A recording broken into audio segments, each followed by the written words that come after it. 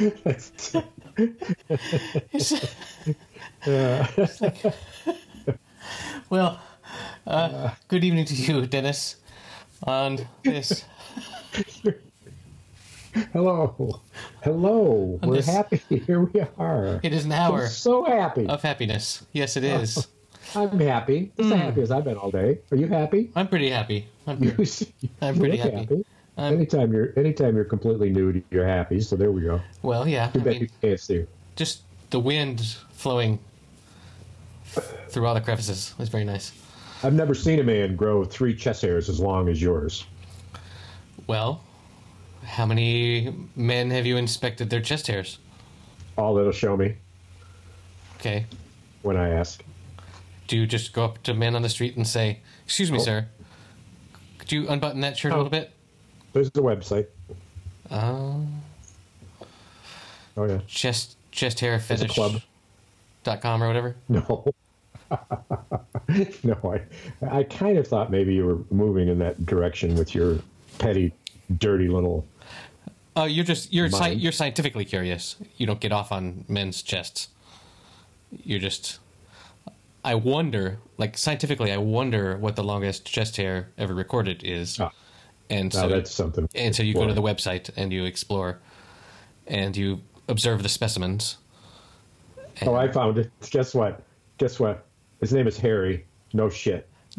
What? That's just what's it called? Nominative determinism, where you end up doing whatever your name is. Oh, right. Like So there's a bunch of dentists named Dennis or whatever. I don't know. So Edward Gotual is in trouble. Yes, he is sinning left and right. Well, So tell me about Harry Could be worse. and his chest. It's just the fact I just looked up on Google. Oh, okay. I'm so quick. You know that.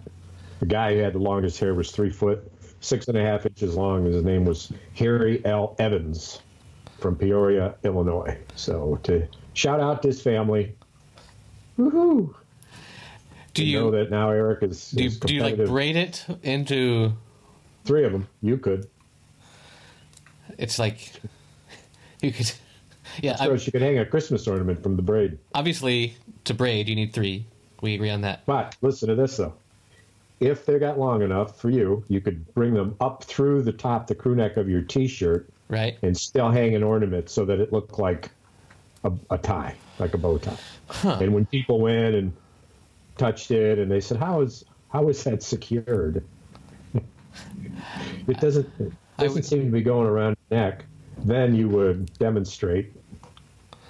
Well- And just before the unveiling, you'd charge a nominal fee, a suggested donation, just before you showed.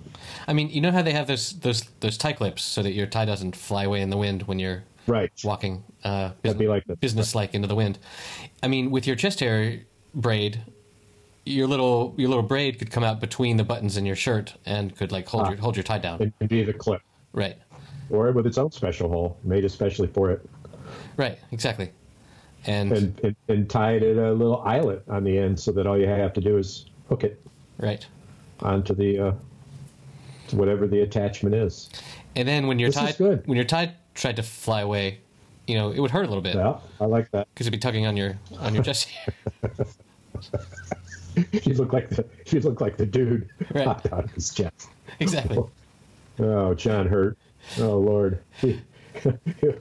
It's like, oh, he's enjoying himself eating the big bowl of pasta, and then the unthinkable happens, and the utter look of shock is an iconic moment. You'll have to clip that. They say that that the other actors didn't really know what was going to happen there. Like Really? they didn't explain it, so that a lot of their reactions were legit. What? 'Cause they Oh my saw it for the fucking first god! time. Yeah, because they sort of knew that somewhere the alien was going to appear, but when it actually burst out of the chest, they were sort of freaked out. Right. Which Right. is a good way to go Cute about it. little guy. He sure grew fast. Wham! Like in hours, he grew 6 feet. Was a cutie little alien fella. Oh. He must. And I love it. I kept yelling out, shut the door, because they would open a hatch where they shouldn't not have a closed door. The thing will run out, and they don't close the door. And the director did it on purpose because he knows everybody who's watching this with that door open is getting tense, thinking, "Shut the fucking door, man! It'll jump. It'll." It's like none of them had ever cared for a puppy or something, you know. I like the whole affect, and this is one of the more interesting parts of the movie that I meant to say something to you about, and it's this that the science director ends up, of course, to be a robot, but throughout the movie, up until that, you don't notice it, largely because if you suspected it, even if you kind of remembered it, he's eating. He's eating, he's drinking, and it's like, and they make kind of a show of it, I mean, unlike other characters, they don't go in when, a close-up when he's drinking a glass of milk or whatever, but anyway, that's the dealio, and so when it happens, it's like, oh, man. I don't recall the But how did he eat? He was the central evil figure in the entire first half of the movie. Little dude, you can Google it, get his name and his pick because you'll remember the. But it's not listed by character. It's listed by actor. No, I mean it's listed by character, but you don't know the name of the character either. Dallas, Lambert, Brett, Ash, Parker. Ash. Ian Holm. Yes. Yes. Now I see it. Now that I see his face, I'm like, yes, I get it now. Yes, that's right. And the scene where you wonder what could be going through a robot's mind, whatever his intellect is, as you would or anyone would describe it, that the way to kill Ripley is to take newspapers and roll them up and shove them down her throat to kill her. And it is such a gruesome act and so outrageous and frankly not at all sensical given what he had and where it had at its disposal in order to commit the heinous act. This became like, holy fuck, not only are you a robot, but you're a twisted motherfucking robot. You're like, what? You want to do it that way because why? That's right. That's, yeah. Whoa. It's like, and you're just fidgeting in your chair saying, oh my God, what is he doing? Oh, he's going to shove a newspaper down her throat. So, and the look on her face. Oh my God. Did you see this movie recently? Is this why it's so fresh? No, I haven't seen it in 12 years. Okay. So vivid. I think I saw it for the first time like last year. Like it totally escaped my childhood consumption of sci-fi. No pun intended. Yes. So I think it's good that we haven't named the movie yet. So I think we should leave it like that. So those that don't know what the hell we're talking about will just be in the curious. Why wouldn't we name the movie we're talking about? I don't know. It's like a game for the listener. You and the listener are having a game, and I need to play along. No, I just think it's funny that we've been talking about a movie and we know what the movie we're talking about, but we haven't actually said the title yet. So I thought that was clever. But you're suggesting we don't. You're suggesting we don't. I'm just saying. We could do it. We do a contest. Do a contest between the two of us. If you get it right, I will buy you a beer. Get what right? If I get it right, you'll buy me a beer. The name of the movie. But you get one shot. No. This is exactly the opposite of what I was saying we should do. No, I want to change it. Well, I want to take it to the next. You can file the appropriate paperwork with the authorities, and then we'll see if your request is accepted for the change of the format. Executive privilege of this program. Privilege. Well, and you wouldn't let the transcript be released. It wasn't really a transcript. Well, it's a good thing no one's transcribing this horseshit. So, yeah. Well, here we are.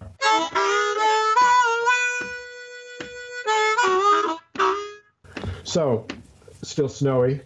Still snowy. Getting ready for still snowy. So, Monty Python, one of the leaders of Monty Python, passed. Yes. Wonderful, funny. Terry Jones. Yep. And just amazing. You know, he was he directed Life of Brian.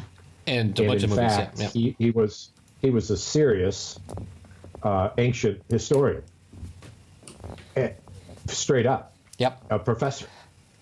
And Very cool. so that gives it just the extra added source material for him was stuff that we, Right. he knew more about it than any of us. But so you've been bombarding me with proofs of the parrot skit, and now I appreciate that none of them are what I'd ever seen before. And the one that I did see, I figured this out, and I'm not going to bother finding it. You might want to, because you could do it quickly, probably. Was this like You hear that static? Yes, you're like rubbing something against the... I don't know what it is. Was this some like... you saw some high school play at some point, and you thought, oh, that looks like Monty Python? Where did this come from, Dennis? Oh, no. So here it is.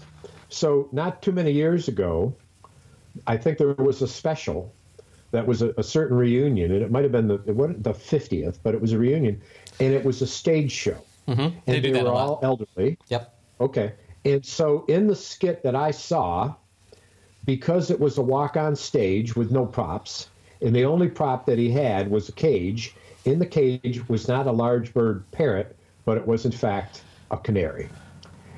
And I'm pretty sure about this. Okay. Because I had not seen the hilarious ones you showed me with a full parrot that looked like it weighed about 2.5 pounds. Right. That Cleese was banging on the counter. Right. This skit, it didn't have a counter, a prop, so it was maybe it was even abbreviated. I don't know, but they did the funny walk stuff like this, and so I started to look for it, but I grew tired of it. I tried 2-3 things and thought, well, I don't know why it's not coming up. You did 2 whole Google searches. Good job. 3. Yeah. 3. It took me 45 minutes. almost 1.5 minutes, and I gave up. My pa never accused me of not, that boy don't have any quit in him. That ain't me. My boy's full of quit. I quit all the time. No, quit as hell. Going back to Terry Jones, I heard from a friend that if you go and tour the castle ruin where they filmed the Holy Grail scenes, the audio guide is done by Terry Jones, which must be awesome. Kidding. Yeah, that's got to be a lot of yeah, fun. I'll bet. That's got to be a lot of fun. Yeah. Yeah, So- there was when I was Googling all that, I did chance upon a very recent video of them, including Terry Jones, being interviewed about the sense of having a special YouTube channel dedicated to Monty Python, and then they learn that they're not going to get paid, and how they all go from thinking it's such a great idea to that straight face. Are you insane? Not get paid? You're going to publish all of this. It's very funny, and it's recent because they're in their years. I mean, Speaking of how old which, they are, but they're certainly older. Patreon.com/happy hour. We need to get paid for all of this work. Dennis put in 1.5 minutes of Google searches to provide you with no Yes. information.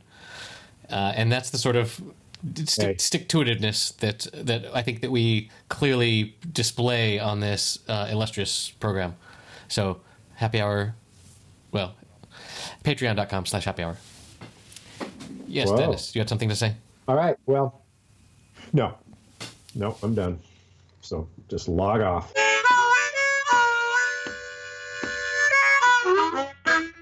I saw an amazing movie this weekend. Marriage Story. It's on Netflix. It's nominated. Yes, I've it's nominated read a lot about it. for like 8 Oscars, and it was unfucking believable. It was Really. Who's in it? The principal 2 characters are Adam Driver and Scarlett Johansson, and there's also an amazing performance by Laura Dern and. Did Laura Dern get nominated for Best Supporting Actress? Yes, she did, I believe she did. and she was amazing. It's not it. Yeah. And it was, it's sort of like it played out the worst nightmare of someone like me who is happily married with kids, and what could happen if your marriage fell apart, and how ugly shit could get with your kids and lawyers, and if one parent wants to live in a different city than the other parent. And I won't say any more than that, but the performances were... That's the flat line that the trailer will identify all that. Right. The performances were just fantastic. All right. It's on Netflix. I'll put it on my short list. You'll have to it's on Netflix. Try not to get a divorce stealing your wife's Netflix. I haven't joined. I need to do a month trial. I went to go see the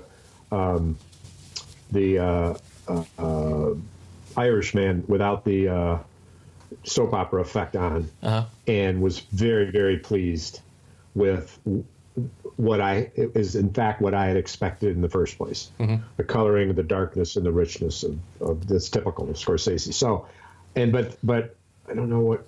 I could only see a trailer of it because I had to join Netflix. We got Roku, and it requires a monthly fee of some kind or another. And there's a month trial that if I've got discipline, I can try it and watch it and shut it off. But if Netflix is going to continue to be this premier movie channel, then I'm there. I mean, over the years, you subscribe to all this shit, and it used to be that all the different channels, HBO, Showtime, Climax, Cinema One, blah, blah, blah, they all had different schedules, different movies. There are all these choices, but now they're all one thing.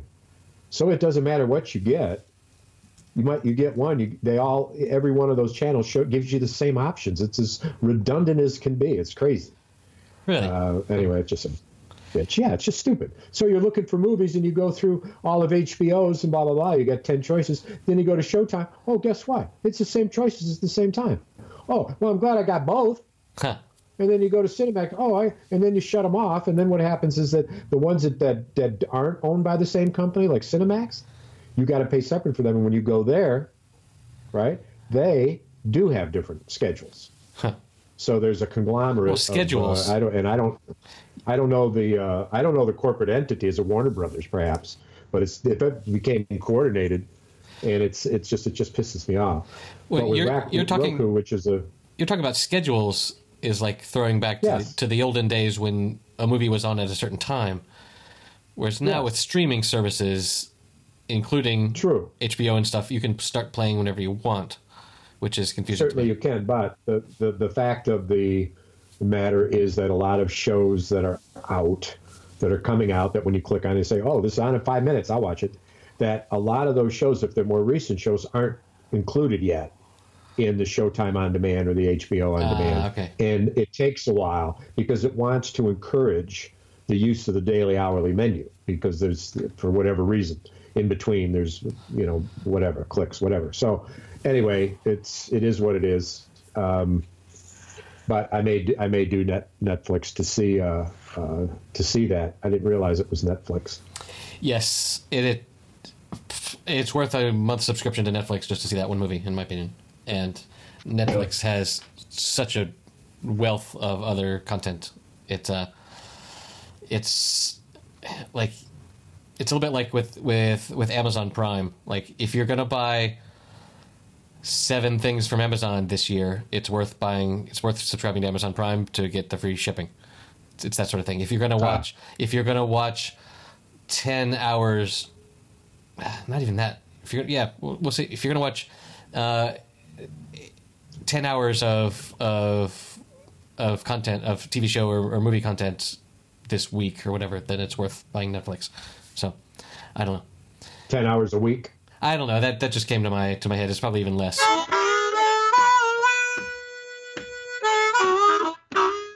My wife and my sister-in-law hadn't seen The Outsider, and there's now, as of yesterday, 4 episodes. And so I've seen the 3. The 3rd episode, I watched it 3 times because there were things I didn't quite understand. I really needed to understand, because it's a very fascinating movie and complex. Are you talking about? Are you talking about a new Stephen King TV series? Yes. It's a TV series. So we binged together, because I've seen them, but they hadn't seen them, the first 2. Right. And tonight after happy hour, we're going to binge on after the news. we're going to binge on the next two, including the one that I haven't seen. So which was last night. So I'm very looking forward to it. Like It's a pretty astounding. It's Jason Bateman is the director and then stars in it. All right, don't tell me anymore. I haven't told you anything yet. I will check it out. Not a thing about it. I mean, at first you told me it was a movie, and it's not a movie. So that's you're actively. Hey, did you know what I meant? Deceiving Did you know what I meant? No, not until I looked it up. Please don't. Don't mistake my stupidity for something that is. And also, can you? How many episodes do you have to watch to call it a binge? Because you just used the word to mean watching 2 episodes. No, it didn't. That wasn't the intention. A good point. The intention was to binge it through. Okay. Right. But then we sat down to do that, and after 2, they said done. So what I should have said was it started out as a binge, but it ended up with just a 2-episode viewing. An attempted binge. Yes. Like when we start drinking for this podcast, it's an attempted binge, but sometimes. Well, let's not suggest that after the show is over we just drink another 6-pack. We want our viewers to get the right impression. Our viewers, yes. Thank God they're not viewers. Yeah, yes, I will check this out. I like the. I'm always up for some Stephen King storytelling. So I'm going to go out on a limb and guess that it's set in Maine, but I might be wrong. No spoilers here. All right. Yes, Dennis. Did you have something you wanted to say? No, I'm done. Log off.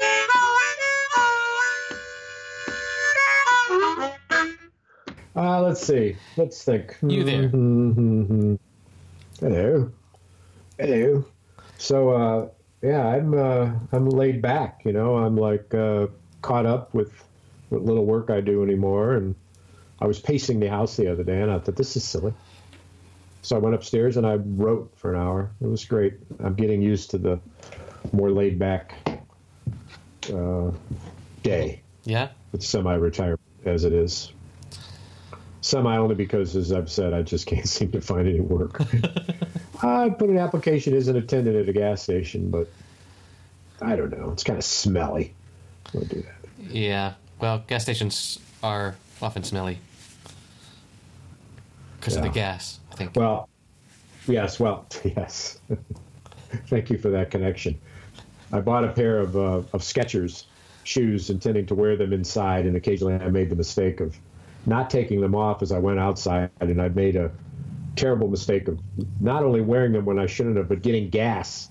Oh, no. When I shouldn't have been wearing them, and then stepped in a puddle with both of them that was water mixed with gas, and the rubber sole of that shoe absorbed that smell. I don't know that it'll ever come out. That's got to be not true. I mean, you got to just soak it in what? Turpentine? Like little Eric? You're obviously a painter. Like a little chipmunk Eric? little rose-colored Eric. Oh, may he rest in peace. As soon as you say it, the picture of his bloated bluish body floating in a sea of pink turpentine, and I don't think that I ever did ask Mike what he did with the body. I believe that's a pending issue. They got to come back and finish the house in the spring. A few touch-ups and painting my front steps, but anyway, it's interesting to be in the house at this stage where it's what we call buttoned up, where all the stuff we did to make sure that this winter was okay for us, right? And didn't have the heat pouring out of leaky windows and through the attic and out the basement, and that's all fixed. So it's very reassuring that our investment is solid. I've had the misfortune. Have I talked about my sports car? Have you talked about your sports car?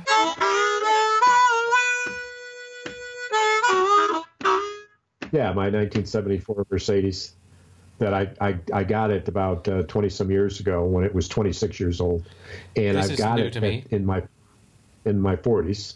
It's a 250 SL convertible. It's a ragtop hardtop, so you take the hardtop off, and then it's got a ragtop convertible. It's real sleek. And I've got a white one with silver trim with a very delicate green interior. And anyway, I've had it forever, and I most of the time I drove it back and forth from the garage to get it serviced. I drove it for quite a while, and then I blew the tranny on it as I was driving home, and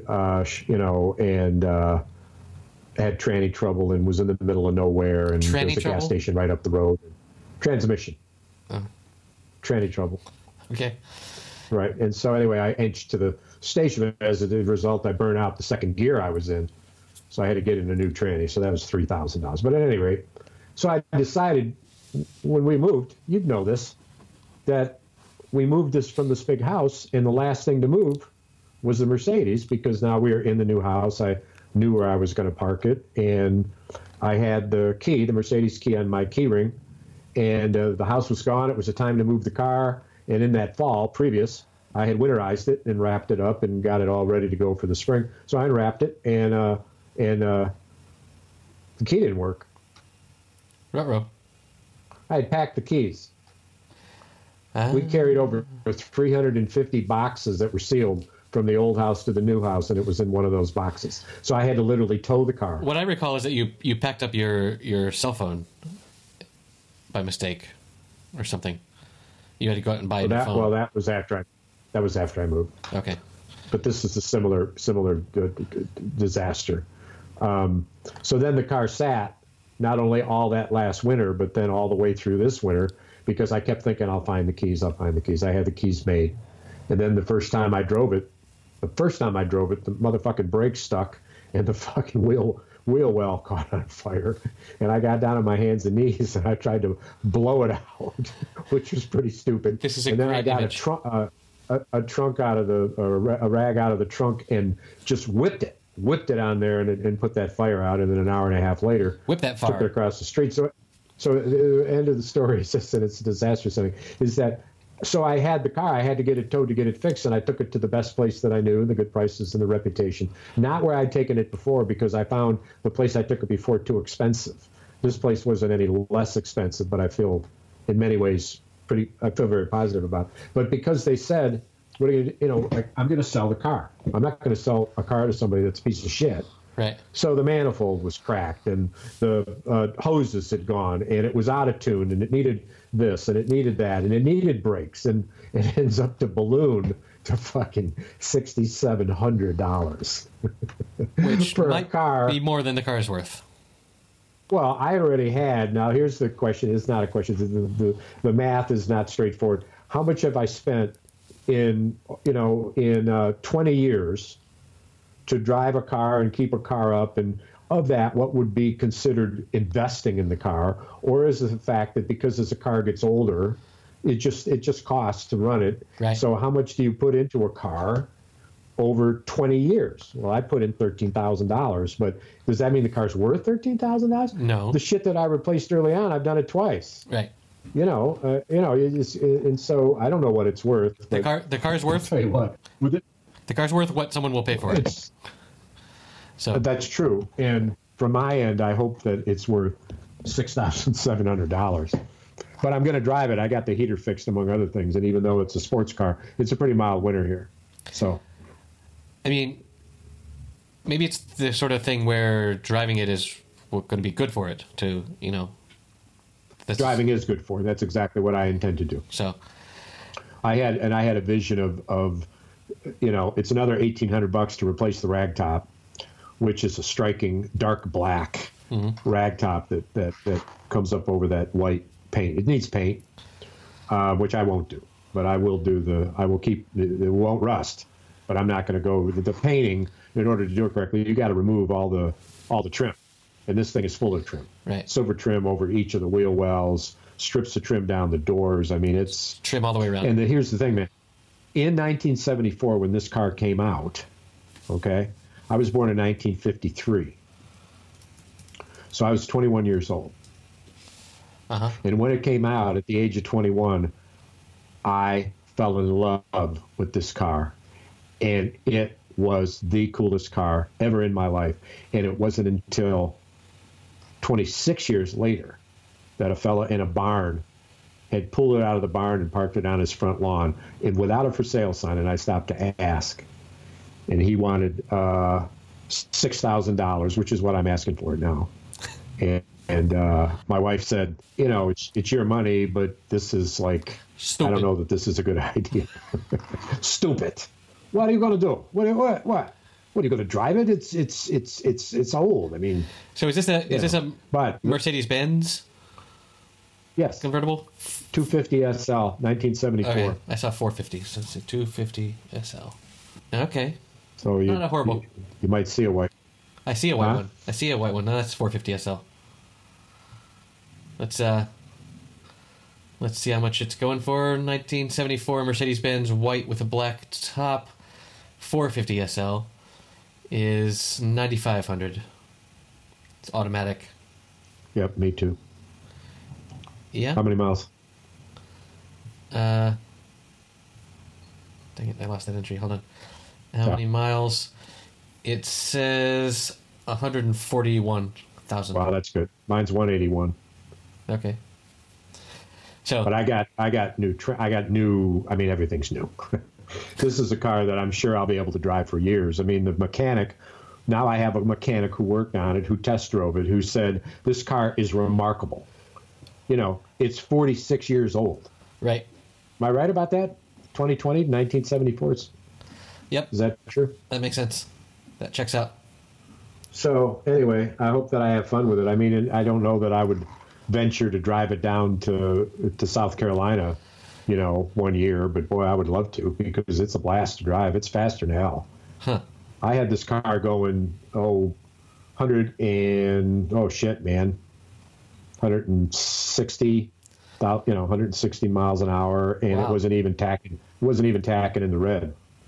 I ran out of highway. There's a stretch of highway that's like what you'd say your Autobahn, I guess. The image of that's a sure. long stretch. This is just a few miles, but it goes through a woods. Mm-hmm. So it's no way that there's a speed trap there. But anyway, but it's so heavy when you're going that fast. You just imagine if you went off the roll, it'd be like a cannonball, right? Yeah. Car would turn end over end 16 times. Bush. Right. Bush. Right. No, think about it. Slow down, boy. Convertible, yeah. You gotta slow down. Yeah. Convertible, right. Yeah. You end up in a tree somewhere. Well, but probably would. I did not know that you owned a Mercedes-Benz convertible. You want to buy it? Hey, you know what? Hey. See what it'd be worth in Spain. What would this car be worth in Spain? Less, more? No idea. It'd be way harder to. It would be the same. Well, I mean, given that it's a European brand. Right. I don't know how right, of course. Unique it would be compared, but would it be unique at all? But it would at least be, well, not that I see any Mercedes-Benz 45-year-old cars driving around, but there is actually my little fishing village every year hosts a vintage car fair where all the people that own and love these really old cars come, and I sort of get the feeling that they do this every weekend. They go to a different place, and so like they all know each other, and they go to these. It's a circuit. Yeah, and they go to these different little towns. Too, I'm sure. Yeah, and they all know each other, and they have lunch together, and but it's what it is it gives the rest of us a chance to look at their cars and stuff. So there's some cool old Ferraris and old Spanish brands and Fiats and stuff. So that's kind of fun. Well, I'm looking forward to this car being serviceable and just driving it as my car. My truck is in loan to my son, and he needs it every day. So we've been one car family, which is no great shake, but it's so convenient to have a car for each of us. My wife is driving a lot and gets gone a lot. Anyway, she still hasn't noticed the bumper. The continuing saga. She keeps calling me she's man who bumps into things. That's what she calls me. Well, yeah, she's not wrong. Mr. Man who bumps into things. Well, I was hit. I didn't bump into anything. I tell you, I took it because of the evasive action I took. It's all relative. I man. avoided a catastrophic back door entryway slam because Wow. I spun out of the way and fishtailed my car purposely. So when this guy who was sliding toward me struck, I was only 6 inches from getting out of his way because of my evasive move, which was a Steve McQueen-esque acceleration. It's and a shame. Spin out. It's a shame that wasn't caught on video. So we It could. was in slow mo in my mind. Yeah. Well. Oh, fuck! Uh huh. Shoo, shoo. That's one of the crazy. Anyway, That's one of the crazy phenomena now is phenomena. Is how in Russia they've got all these. Everyone has a camera on their dashboard because people are just such assholes when it comes to car insurance claims. So the car insurance companies. Go ahead.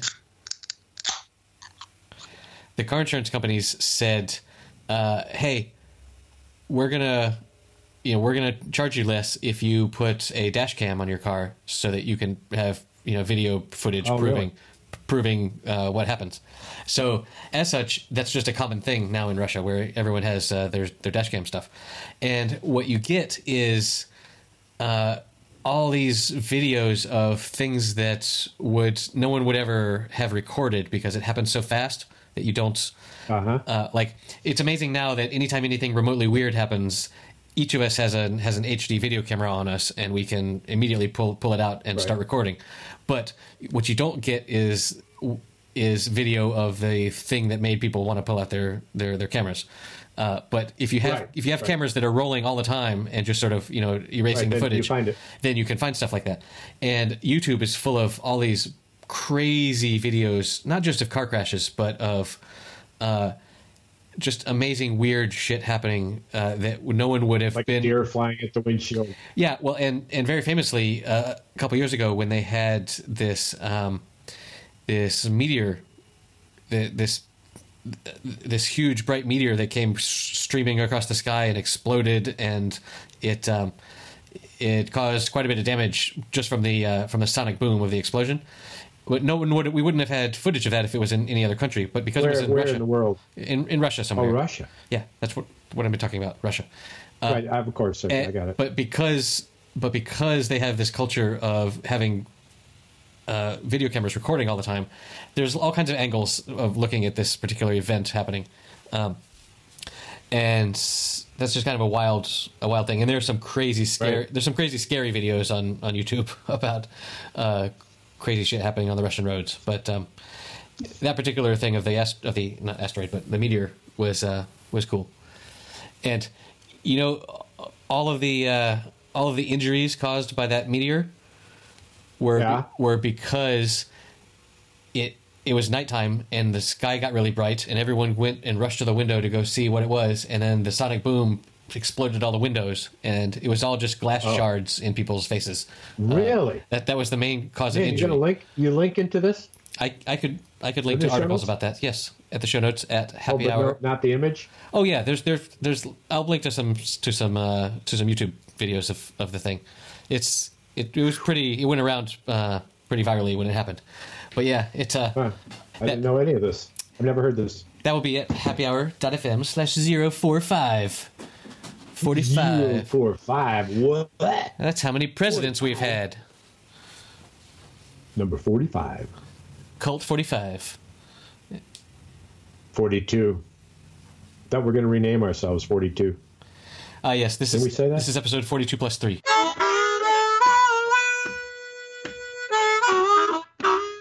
What are you doing, man? Right now, it looks really, really bad from my end. Scratching my back. Scratching? Don't scratch your ball sack when we're recording. You look strange, particularly since you just so determined to stand up while you're doing it. Just don't. Well, we don't want to see that. It's an itch is an itch is an itch, you know? Hey, Hey. an itch, a Yeah. scratch on an itch is quite fundamental.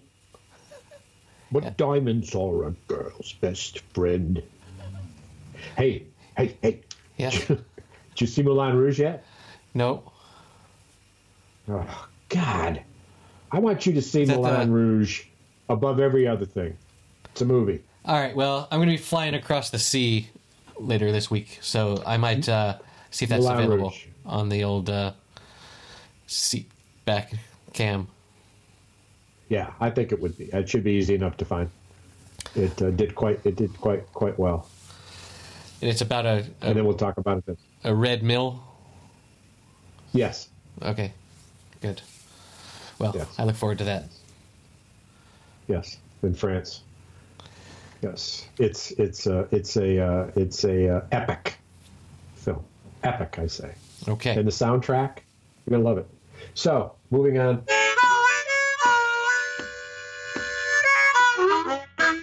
So, I've told you about the iconic image of the Gibson guitar smokestack Yes. in Kalamazoo, and the great piece of art that Katie did, and was purchased for my birthday present from my wife. And that piece of art, which I'll show you one moment offline, hangs where I can see it from here, and it is the Gibson smokestack as the neck of the guitar, of the electric Gibson guitar. Very clever. And I love it.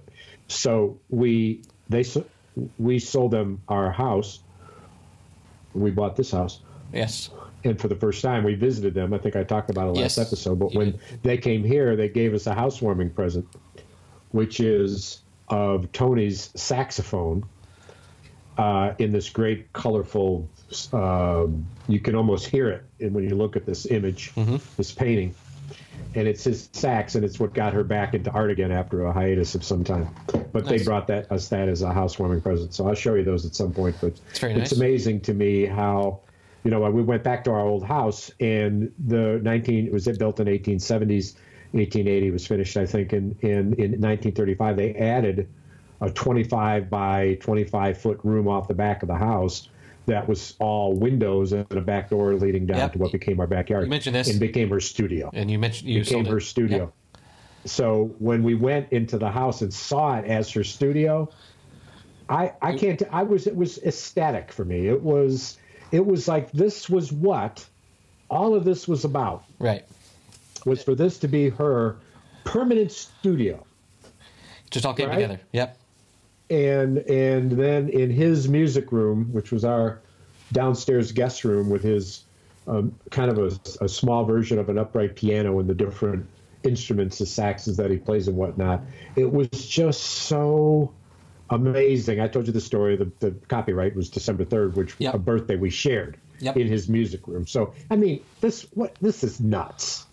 That's nuts.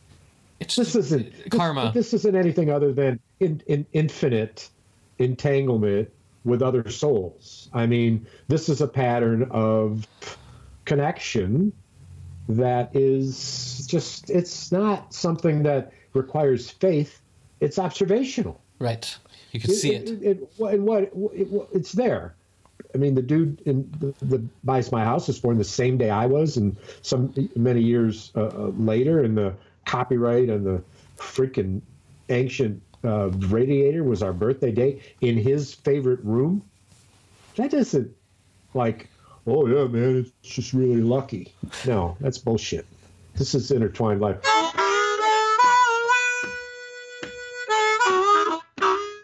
Oh, by the way, I want to introduce you to a fun fact here. Yes. You can see that, I believe. Torpedo This is IPA. Torpedo Extra IPA, Sierra Nevada.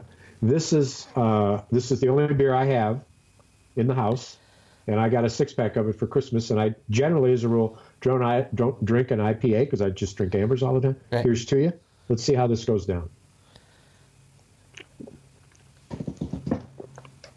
There it is. Oh yeah, You know what? that was pleasant. You know what? It's like, man, that's a beer, baby. That's one pale ale. It's a beer, baby. Pale ale. And what's IPA? Imperial Pale Ale. This is IPA stands for, correct? I thought it was Indian. Extra. Oh, Indian Pale Ale, not Imperial. India Pale Ale. Yep. Although Chico, California. Chico, California.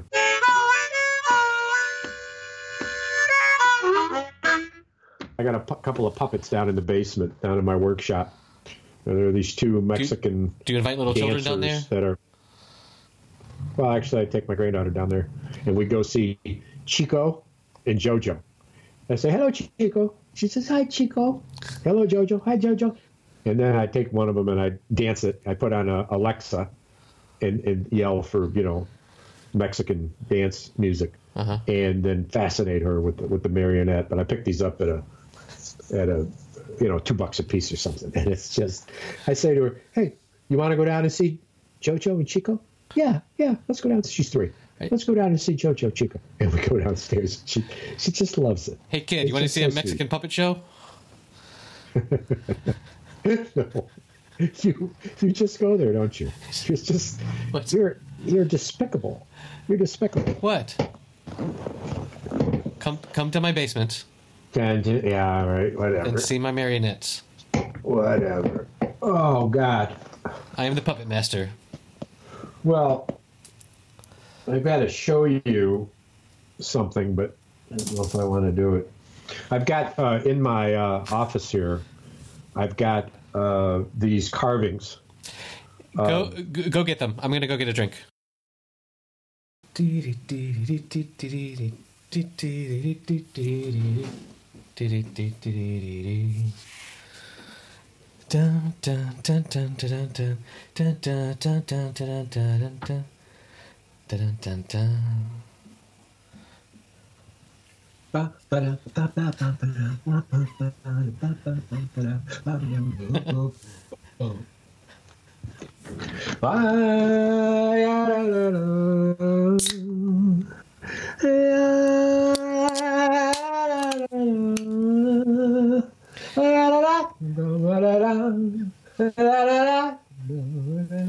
Tell me you heard me singing just now.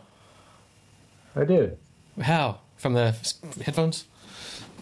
Yeah, sitting on the... Okay, good.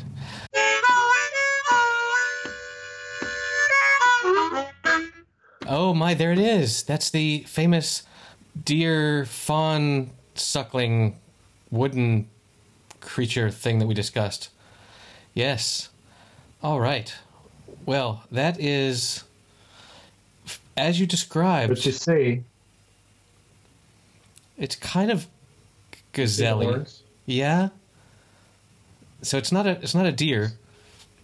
No, it's an African animal. It's a gazelle-looking thing. It's a gazelle.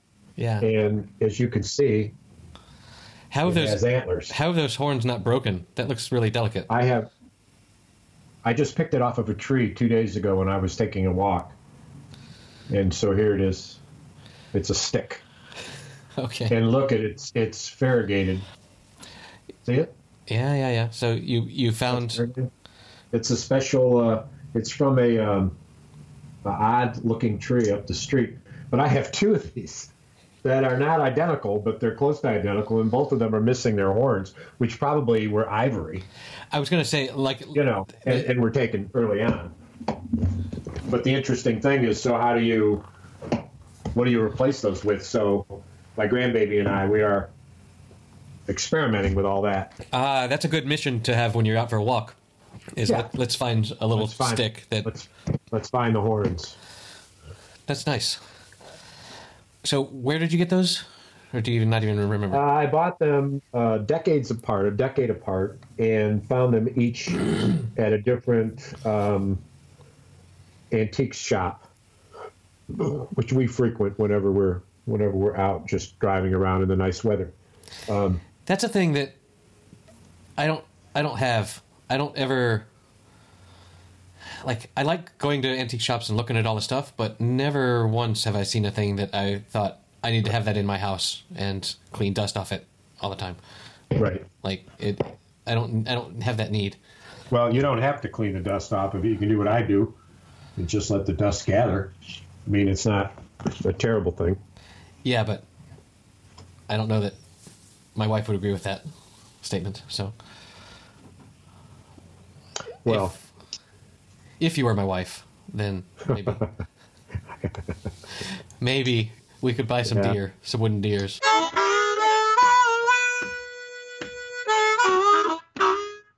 So we drank the whole quart of rye. I'm down to my last sip of Dewar's, and it's because the Christmas decorations are still up. I'm still in holiday. Oh, so here's something funny. So my niece and her daughter, which would be my great niece, came over and visited us, and it's just been a great few days to have the generations represented. And I played my harp for her a bit. You know, she's musically inclined, and she just loved it. Nice. She just loves it. In fact, a nice link is Honey and the Queen. I think it's called Honey and the Queen album by Josh Garrett, Jarritt, out of Louisiana. I think you've mentioned that before. There's a tune in there that I want you to particularly link to because I want you to learn it because you'll love it. Okay. And it's called Memphis. Back from Memphis. Back from Memphis, and it is and it's in the key of B, which is one of the hallmarks of Josh Garrett is he's very creative. You listen to his whole album, and out of the first 5 or 6 tunes, he's playing in 6, 7 different keys. Right. You know, and unlike a lot of other kind of, particularly in the old style blues, the same key, A, E, whatever, but he's jumping all over. So this is the key of B, and I get it. Well, the album cover, "Honey for My Queen," in the key of B. Bzzz. True. Oh. Whoa, man! What a clever connection! Did that just blow your mind? Man, how did you see that, man? Was it come like a hologram to you? But then, bro, I used the fly swatter, and now it's a B flat. That's a bit of a stretch. So anyway, when my niece and my grandniece were here, they played a recording of their family, including my niece's grandnephews, my 2 boys, anyway. And one of them was sang the night before Christmas in an English accent. Okay. And he's about 12 years old. And it was hilarious because it's reasonably good, but he thinks it's so funny that he can't get through a line of it without laughing. And of course, you hear the other kids laugh, and it is in fact Python-esque, which, when you link to Terry Jones, you can link to what he said about that term Python-esque that was coined and how it disgusted him. And he said, "It just means we're total failures. That's all. Huh. We intended to be undefinable and unpredictable, and in the cases, not so. We fail miserably." Well, I will link to that Josh Garrett song, and if I can find that thing you just referenced, that will also be in the show notes at happyhour.fm/045.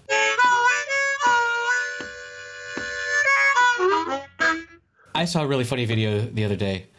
You're familiar with the movie The Princess Bride? Yes. Mel Brooks. Yeah, I think so. He was a director. There's this video online, which I will try and find. I saw it on Facebook, but I'm sure it's on YouTube as well, where the concept is this mother has her 2 kids give a synopsis of the movie, and they're like 5 and 7 or whatever, and they're talking about what happens and this happens and this happens, and then they took that recording of them just describing it, and they had professional actors act out exactly what the kids had said happened, including like lip syncing to what their kids said that the characters were saying. Oh, no kidding. And it is hilarious. Little person says, inconceivable. Inconceivable. sensible. I should know how to say that because I'm a second grader. It is so And so you would cute. link to this. This would be great. I will send this to you. It is really really really This funny. may be the first episode I ever listened to and linked to. But Well- I've seen some of your linkage. Your linkage work is incredible. I will send you Speaking that of link. linkage work, Yes.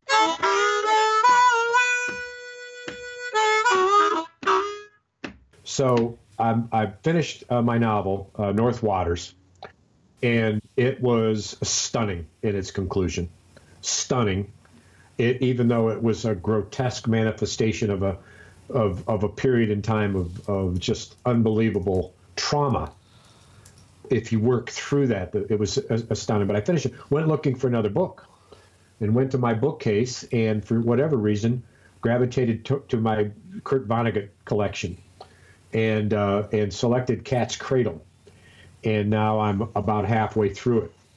And what's interesting to me is that I may have talked about the other bookshelf I have, this Larry McMurtry books, the artist out of Texas, Lonesome Dove fame, et cetera, and I've got his complete collection.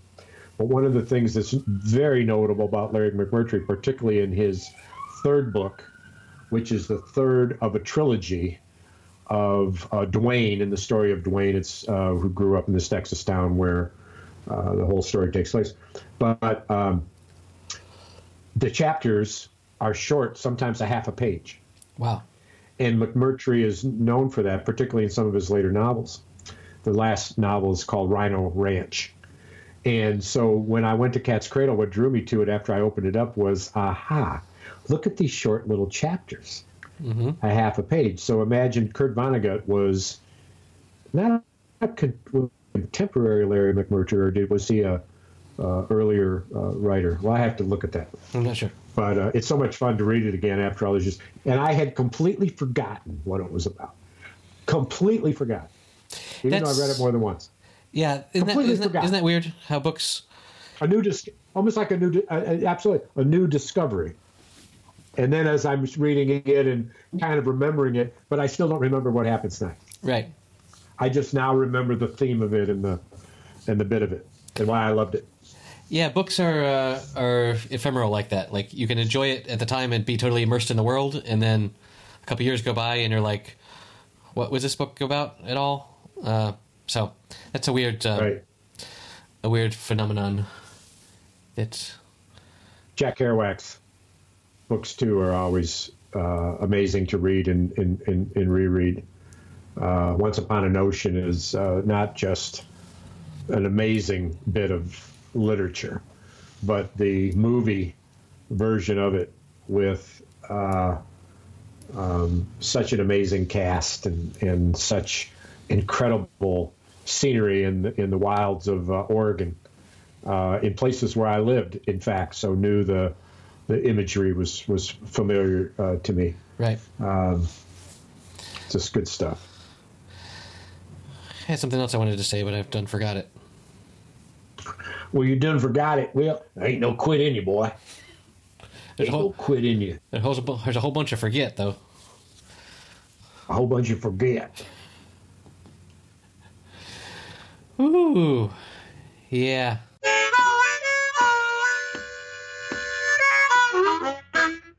Interesting. So I thought the other day I said this. I was in my my in-laws' apartment, and they're moving from one apartment to another apartment, and they're packing up their stuff. And so there was a box that had some stuff in it, a couple of boomerangs in it.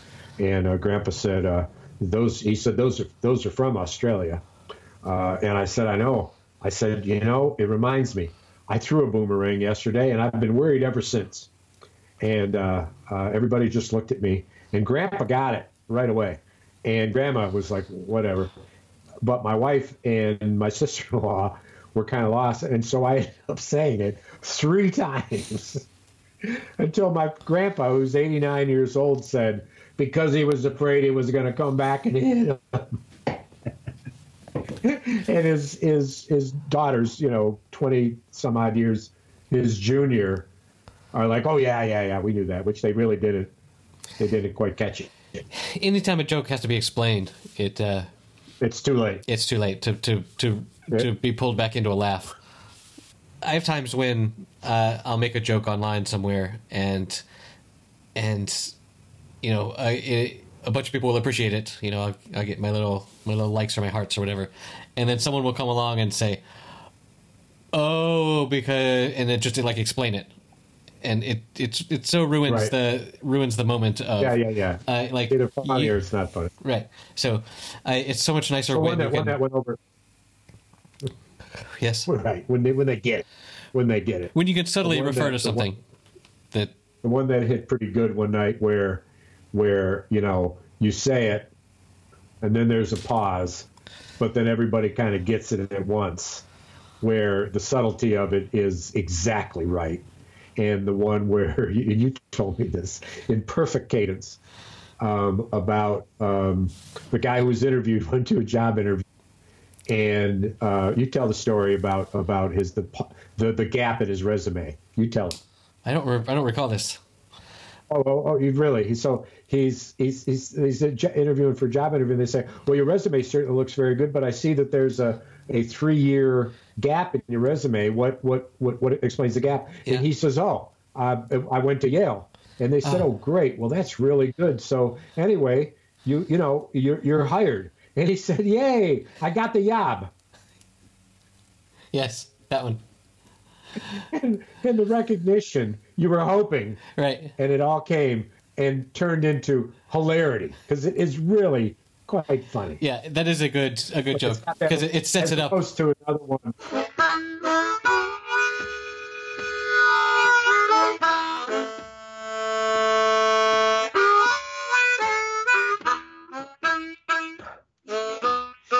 This has been an amazing hour and 20 minutes, of which all but 4.5 minutes will be in the editing room floor. My Sierra Nevada Torpedo Extra IPA brewed out of Chico, California, by the Sierra Nevada Brewing Company. This is over. They did not sponsor this episode, but it's the iconic can. Chico out. I will be seeing you shortly, my friend. We might have to do a recording in person at some point. Now that would be a trip. I don't know. That would be a trip. I don't know how the acoustics are going to work out with that. We're going to need to do some testing, but we might actually be face to face and record something. Which you want me to pack? You want me to pack my mic and my headphones? If you can, I think that might be good. I do. I'm going to take mine, and I also have a little travel mic that might help. But yes, pack your mic. Mic your pack. Okay, Mikey. All Mikey, right. Over. Out. See you later, Mikey boy. Mic drop. Bye. Don't drop your mic. Bye, Mikey. Mic drop. Mic drop. Okay, that's it for episode number 45. You can find the show notes at happyhour.fm/045. You can get in contact with us at happyhourdotfm@gmail.com. Send us a message. Maybe we'll answer a question that you send us on air. And you can go to patreon.com/happyhour to give us a couple bucks every week. That would really help us pay for our expenses and things. We'll see you next week.